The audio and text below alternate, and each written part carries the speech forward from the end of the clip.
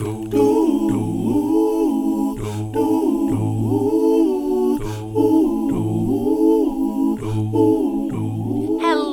and welcome back to another episode of the Mad Ballad Podcast. As always, I'm your host, Reina Erika. Welcome back. Today I'm a little stuffy. My allergies are working me. Worth it, though. I got to come and spend time with our guest who's here today, one of my lovely friends. So I got to fly out to California, hang out with my buddy Rami, take allergy pills, live the life, not complaining at all. So today I wanted to talk about identities.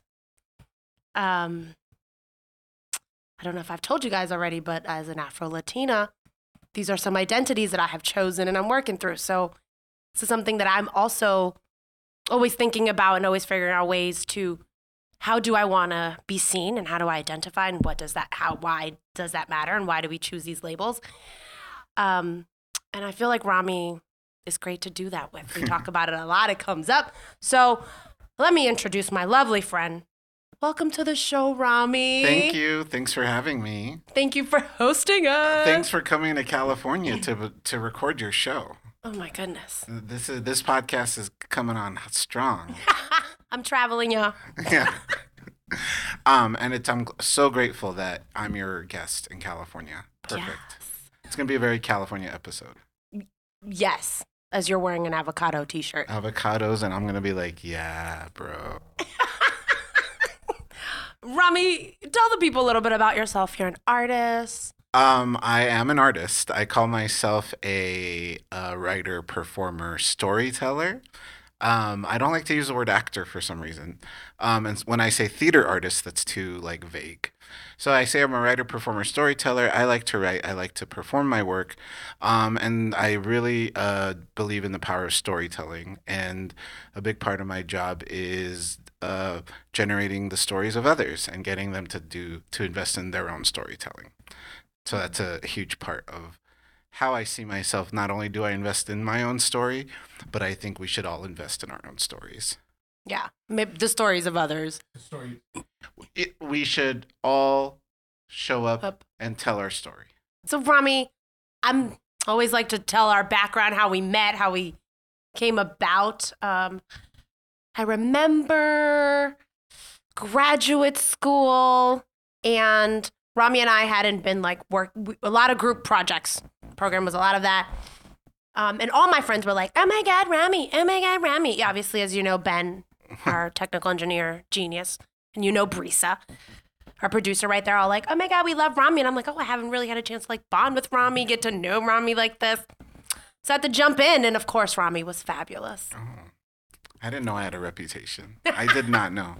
I did not know people were talking about me. I mean, you ask questions. It's a small program. Oh, okay, maybe. What do you remember? I believe we worked together early on, so it's like I don't remember feeling like, oh, I haven't connected with Rena yet, but I've connected with others because I think we did our first final project together. So it's like our very first class we were taking. We were the final with Brisa. The three of us were all final, or we're doing that project together. But I do remember meeting you. It was overwhelming for me. I was just moved to New York. So I was in a new city. I was meeting new people. You're a local New Yorker. I knew that from the start. You let everyone know that you're a New Yorker. And I let everyone know that I'm a West Coaster. I'm a Californian through and through. And you probably could attest that I made that clear while I was there. Yes. I feel like New York and California have a little love thing. People from New York go to California. People from California come to New York all the time. It's like a healthy competitive love. Yes. We understand that we're each great in our own way, even though when you come out here from New York, you really see how special it is. Yes. I mean, we're in a pandemic, so you're seeing definitely a different version of California than probably normal. But probably also because New York is different these days. So yeah, maybe it's a little easier. The differences aren't so great. I wanted to have you on, Rami, so we can talk about identity because I feel like it's something that, it's a big part of our work and in the work that we create and in telling our stories. And and finding community, Mm-hmm. really trying to find people who identify similar or people who understand our identities. Mm-hmm. And I know you're working on your memoir. Yeah. Yeah. So how do you identify, or how do people view you? Um, you know that. Thank you. That's always a pretty large question because if we're talking about identity as like a form of labels, as Mm-hmm. like just a series of labels, the list of labels goes on and on. It's like, oh, I identify as a man, Yeah. or a cisgender man. I identify as a uncle. I identify as a brother, a son, and all these things. So there's so many labels you could put on, and it's important, obviously, like the label you choose to call yourself. Like words mean things and everything. But I would say Did you get that from the read? What? Words mean things. The read? Yeah. No, what is that? No. Okay. Shout out to Crystal. I Okay. think just another podcast, and Crystal they have a whole T-shirt, and it's like words mean things. Words mean things. Yeah, that's like. What they I feel do. like people forget that, and But then they you have to do. remind them. I believe words mean things. I believe thoughts are things. Words are important. Words have power. They definitely mean things. Though I don't like to get too hung up on semantics, but maybe I do. What was I saying about identity labels? I feel like the labels go on and on and on.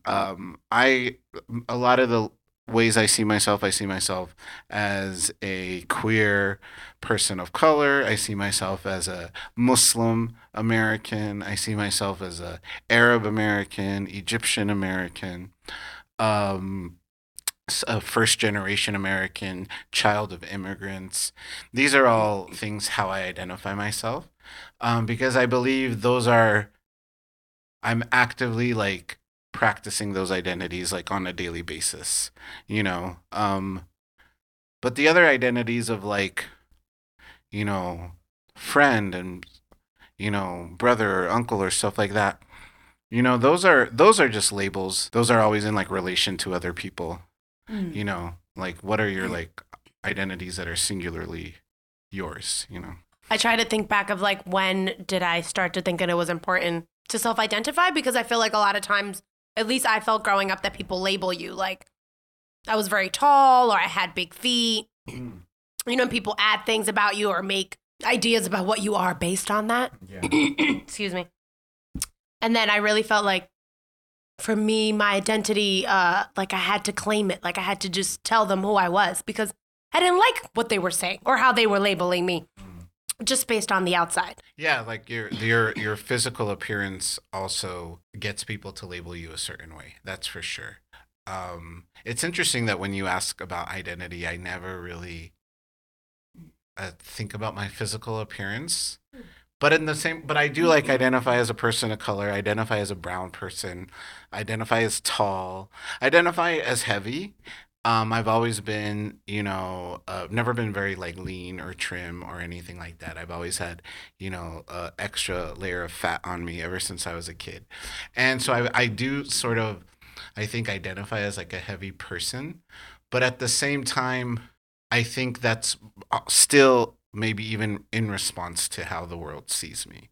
It's like, would I identify as heavy if it was just me?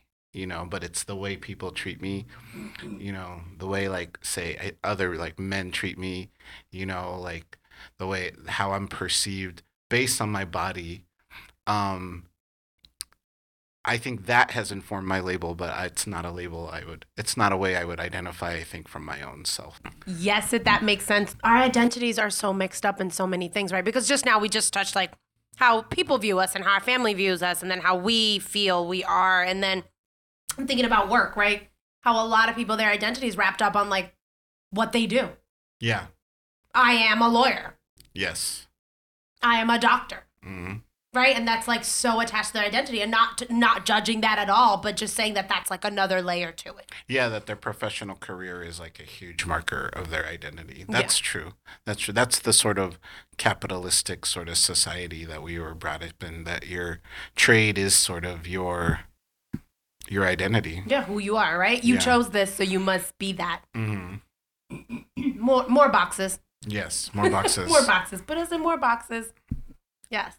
So, in your memoir, what are you working on? Tell us a little bit about why a memoir. Why a memoir? Well, I was saying a few minutes ago that I do believe in the power of like personal storytelling and people being able to tell their own story.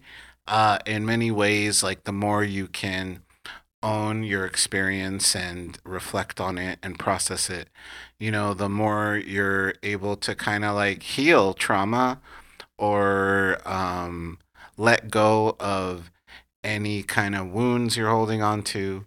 Um, the more you sort of own who you are, articulate who you are, try to make meaning of why things happened the way they have, what your part in it was, or just why you are the way you are. I think the more you can like process it and articulate it, the more you can let it go. You kind of can Make sense of it. make sense of it and not live the rest of your life sort of in reaction to it. Having fully processed or unpacked it, you can now, live a life with new knowledge. Do you think know? you just have to accept that that's who you are? Okay, I will say that I think in our society, we are typically not encouraged to go that deep within. I think we're encouraged to kind of like be productive, do your work, raise your families or whatever. But you can't really take the time to, be in pain or like be to suffer. You are expected to just get over it and be productive. We don't give ourselves the freedom to be uncomfortable.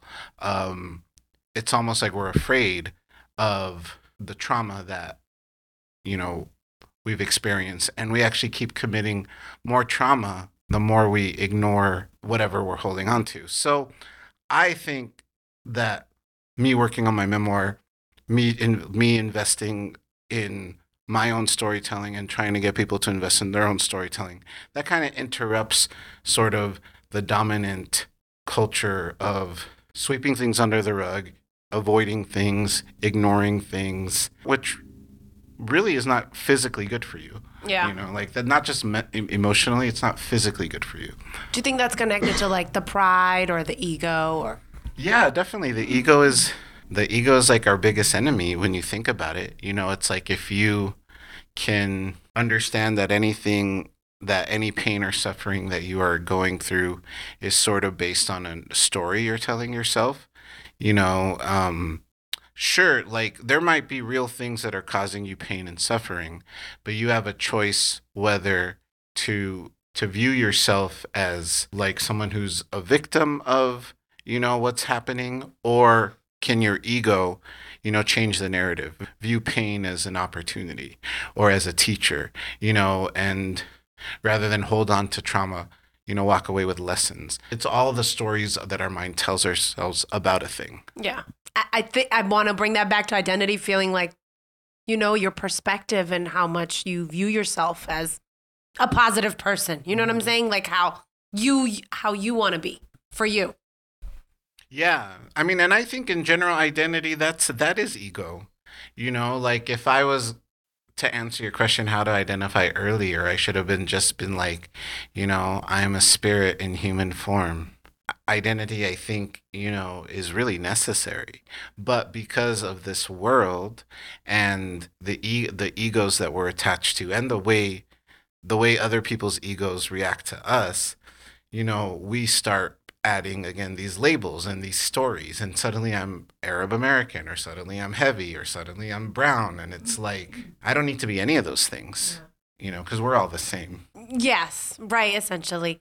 I think about it. I think it comes up for me too around like my birthday, and I know you have a birthday coming up, but like, that feels like a time of what am I? Where am I? What am I doing? How am I seen? And every year having another opportunity to kind of rebrand. Yeah, rebrand or like let go, like strip the layers. Strip yourself of of the layers of the ego that tell you are these political identities. And we live in a real world. We don't live in the spiritual form. We live in the physical form. I'm a spiritual person, as you could not all tell. But it's like our spirits are in our physical bodies at this moment in time. But these physical bodies keep us in such pain and suffering. They really do. It's the So narratives. basically, Rami's saying is don't let your pride get you killed. Yeah, Basically. exactly. You know, be at peace. Like try to just connect to your breath and connect to your just Do you singular do yoga and existence. stuff? I meditate. I do meditate, yoga. yeah. I do yoga. I've been doing yin yoga a lot lately. I pull out my yoga mat. The pandemic has really forced me to go within. Like Yeah. really, really. I'm also. You just said I have a birthday coming up. I'm about to turn 40. It's a big How deal. exciting. It's a big deal. Is it? 40 is a big deal. Like 40 is an ominous number. There's like there if you just think about how many times 40 has come up in like folklore or just stories or whatever, like I'm reading this book. Can I talk about it? It's called Think and Grow Rich. Yes. You know I've read this of this book? book, yes. And I can't remember. It's in my room. I should go get it. It's was written in the 1930s, and it's about all these 13 secrets to like generating wealth, and not just financial wealth, like creative wealth. Like just value. And a big thing it talks about is how at around 40 years old, people start to, make decisions that place them in the prime of their life. It's almost like the first 40 years have all been lessons. And it's not like the lessons stop, but after 40, you've like graduated from the schooling and you can be yourself in your element. Brisa just walked in. Came through with the book. It's called Think and Grow Rich by Napoleon Hill. Yes. And it's written in the 1930s. And Napoleon Hill spent like 20 years interviewing the wealthiest people, the 500 like wealthiest people in the world or whatever, and garnered their knowledge and created this book that has like 13 secrets to generating wealth. And a lot of these are mental. A lot of these are about keeping your mind strong, overcoming the ego. A lot of it is. It's amazing. I remember the first time I read this quote that said, like, your words are spells coming out of your mouth. And I was like, words mean things. bet. Yes, they do. Yes, they do. But it's like we sometimes don't recognize how powerful we are. We have all this power. What you say, what you think is powerful. So being able to be in tune with that voice, communicate with that voice, challenge that voice, get that voice to be your cheerleader is so important. Yeah. Important. And then sometimes it's important to know how to silence the extra voices because we have a lot of voices in our head. A lot of voices. And sometimes your like true sort of essence gets drowned out by all the chatter. Yeah. And that's where I think meditation and stuff comes in. Yeah. The mind is a culprit. Yes, it's a very strong tool. Yes, that's true. That's true. It can be used in many ways, yes. So Rami, I wanted to have you on as a dear friend, right? But someone who I feel like is creating work about identity. Really trying to make your own path and show people what this looks like, right? Because I feel like we don't get a lot of Arab men. No. Not in the not in mainstream that I could think of. No, I mean, I guess it's happening more and more. Like there's a show called Rami on Hulu. It's not about me. Different Rami. Rami Malek is winning awards for his work too. So it's like there are these like Arab Egyptian Ramis out there that are not me. My ego doesn't always love that. Other Ramis. Yes. It's like, why can't you be named something else? Why do you have to be Egyptian and Arab and be named Rami like me? Well, at least, you have your doppelganger, if you will. Yeah. Is doing well? 100%. Yes. And the more, the merrier. And a win for one of us is a win for all of us. Because we're all one and we're all connected. You are so cute. I'm woohoo. Rami's now meditating, yoga, Think and Grow Rich. I was not this guy when you met me 10 years ago. That's for sure. Maybe not in this sort of like super enlightened way. What's changed? I think a lot of it has to do with about to be 40. I didn't even answer why I'm writing this memoir. Turning 40 is, like I said, a big deal. And Rami, time's up. no, in every episode. Every episode, we set a timer or Brisa will jump in, and it's time to ask you our essential question. I like the spontaneity of it. Okay. Not knowing when it's going to pop up. Essential or central? I would say it's our central and essential. Like we want to know. Okay. Right? What is that one lesson that you've had to learn over and over and over again? This is a perfect timing for the question. Because I can unfold it into why I'm writing this memoir. But I think the lesson I've had to learn over and over again, and I probably will continue to learn it, is how much I'm worth. Is what self-worth and self-love actually is supposed to mean. I think sometimes it's like we talk about like, oh, self-care, love yourself. That all seems like a conceptual. What does it actually mean to like make decisions in which you're caring for yourself or you're loving yourself and you knowing what you're worth? And I think in the last few years, like my late 30s, I've had to be tested in terms of like my heart. Like I've been single my whole life, and I've had very like short-term kind of romantic relationships, and I was really comfortable being single. It was almost a safe place to be. If you don't have to open your heart, you don't have to give your heart to anyone. It's okay. Like, oh, you don't have to get hurt.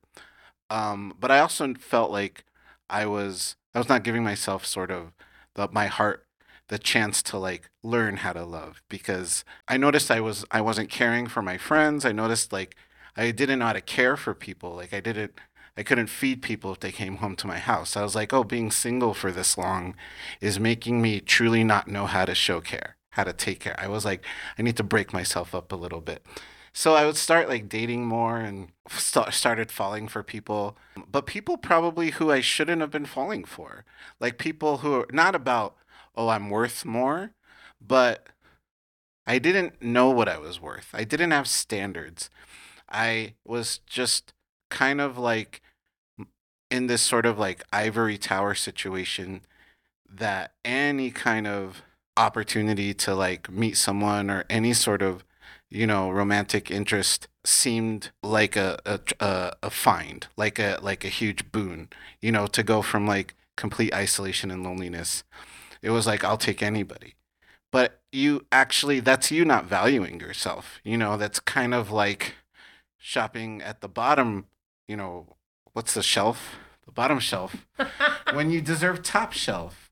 And maybe we shouldn't categorize other people in that way. I've had to learn the hard way to be more discerning and to know when to walk away when I feel like I'm not getting what I deserve. And these are all lessons I've had to keep learning. I think the hierarchy more has to do with like the way people treat you, not what they do or how much money they make or anything. You know what I'm saying? It's like, yes, these people do not really like me or use me. Yeah. So I'm not going to deal with people that use me. I'm going to deal with, people who make me feel better. So you feel like you had to date a lot of bad guys or? Yeah, I think I just had to like date. I had to know what was attracting me to these guys and like, do I deserve good treatment? And if I deserve good treatment, why am I attracting these guys who don't treat me well? Like, why do I not value myself? Do I not believe I deserve attention? Do I not believe I'm worthy of attention? It's like I didn't think they were bad guys. I just never felt that I was being, cared for. Like I just felt like I was like chasing their attention, and I was like always trying to like show up for them, and they were never showing up for me, and there was like no reciprocity. But I kept giving as if I don't deserve reciprocity. So, it's all these things like stop settling for less. Yeah. Like being single, actually I was happy being single. It's like I'm too happy being single. I want to try to relate to other people, but I have kept having to like devalue myself or to do that. So Rami, you realize this, or how do you come to this? That's a hard lesson because like you could easily, again, going back to perspective, you could easily say like men are trash. They are. I didn't say that. Yeah, species has stuff to work through. So everybody does. Everybody does. I have gone through many men are trash moments recently. Like If you date men, you must. yeah, like I mean, men are trash. They really. I truly think I've never met a man who treats me as well as I treat them. I don't think I've ever met that. I hope you meet that. Thank you. I hope so too. I hope you meet that. I believe that it's possible. And there's so many people that to think that not one of us, no, not one of the men, because not us, because we're not what you're looking for. Yeah. I mean, it depends. It could be, who knows at this point. No, see, that's the thing. It's like you don't want to, I didn't mean it like that. I'm not desperate, of course, but I love people, and I am also trying not to be too narrow-minded I need to have this like cisgender man, and it has to be like, no, like just like fall in love with people. Like you obviously have to be attracted to them, but it's like you have to be attracted to their insides, not just their outsides. That's really the lesson, to be honest. Okay, so the actual lesson is don't fall for pretty boys who like don't care for you. Yeah. And it's like their attention meant so much. Why does the attention of a pretty boy mean so much? It felt so good. It's as if it's like I don't believe I deserve it. So it's like I got this like treasure. But all I'm getting is a little bit of attention. Not even enough. I'm giving you more than you're giving me. So the memoir is going to be of some recounting of like these challenging sort of like romantic situations, especially the most recent one, and it's kind of like the precipice of this memoir is a year ago for my birthday. I went on a trip with someone, and it was a really unpleasant trip, and we came back and stopped speaking. And I'm like 39 years old, and this person was in their 20s. They were younger. And it was like, why did I engage in this sort of relationship in which I don't feel like I'm valued, or I'm not getting what I deserve? Why did I like go on a trip with this person for my birthday? It felt such an act of self-sabotage. And I was like, I need to be able to learn these lessons without sabotaging myself in the process. So I think the memoir kind of is being spurred by these really unhealthy decisions that I keep making. Are you calling yourself out on these Yeah, no, for sure. I don't see myself as a victim in those scenarios. It takes two to tango. But I definitely was a co-creator. So what now then, right? You write this memoir, you call yourself out. What is the hope? What is the dream? What's next? The hope is from that sort of going within, feeling at peace, knowing I'm complete and I don't need anything external to fulfill me or complete me. That is of the ultimate hope, I think, in my existence, of course. Mm-hmm. I think this memoir should help me, hopefully, heal a lot of the past. So my 40s and my 50s can be more creative or productive rather than destructive. Like learn from the wounds and make more holistic decisions in which I value myself. That's the hope. Yeah. I mean, for everybody, I would hope. I mean, that's what the memoir, I'm writing the memoir for my own healing. I believe people should tell their own stories for their own healing. I mean, if you ask me what my work is, it's more than an artist. I see myself as a healer, and I don't like to say that. That sounds very egotistical. It actually sounds a little like, oh, I'm like God, I'm holy, I'm magical. But no, I think my work provides healing. I've seen it. It's wonderful. Because it's healing you, and then it's also helping others find. Yeah, their own healing. That's beautiful. Rami, I'd like to thank you for coming on today. Thanks for having me. This was fun. Oh, I'm so glad. And I feel mad validated. Yes. But Rami, thank you so much for coming on. Thank you. And congrats on this podcast of yours. I'm so proud of you. We've known each other for 10 years. And look at you creating your own little section, making people feel mad valid. I love it.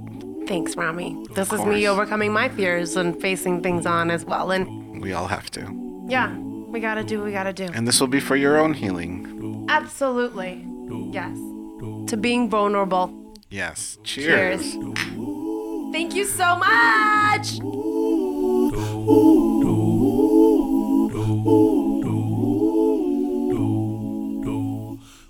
Thanks for listening to this episode of the Mad Ballad Podcast. As always, I'm your host, Reina Erika. I hope that you'll come back again next week.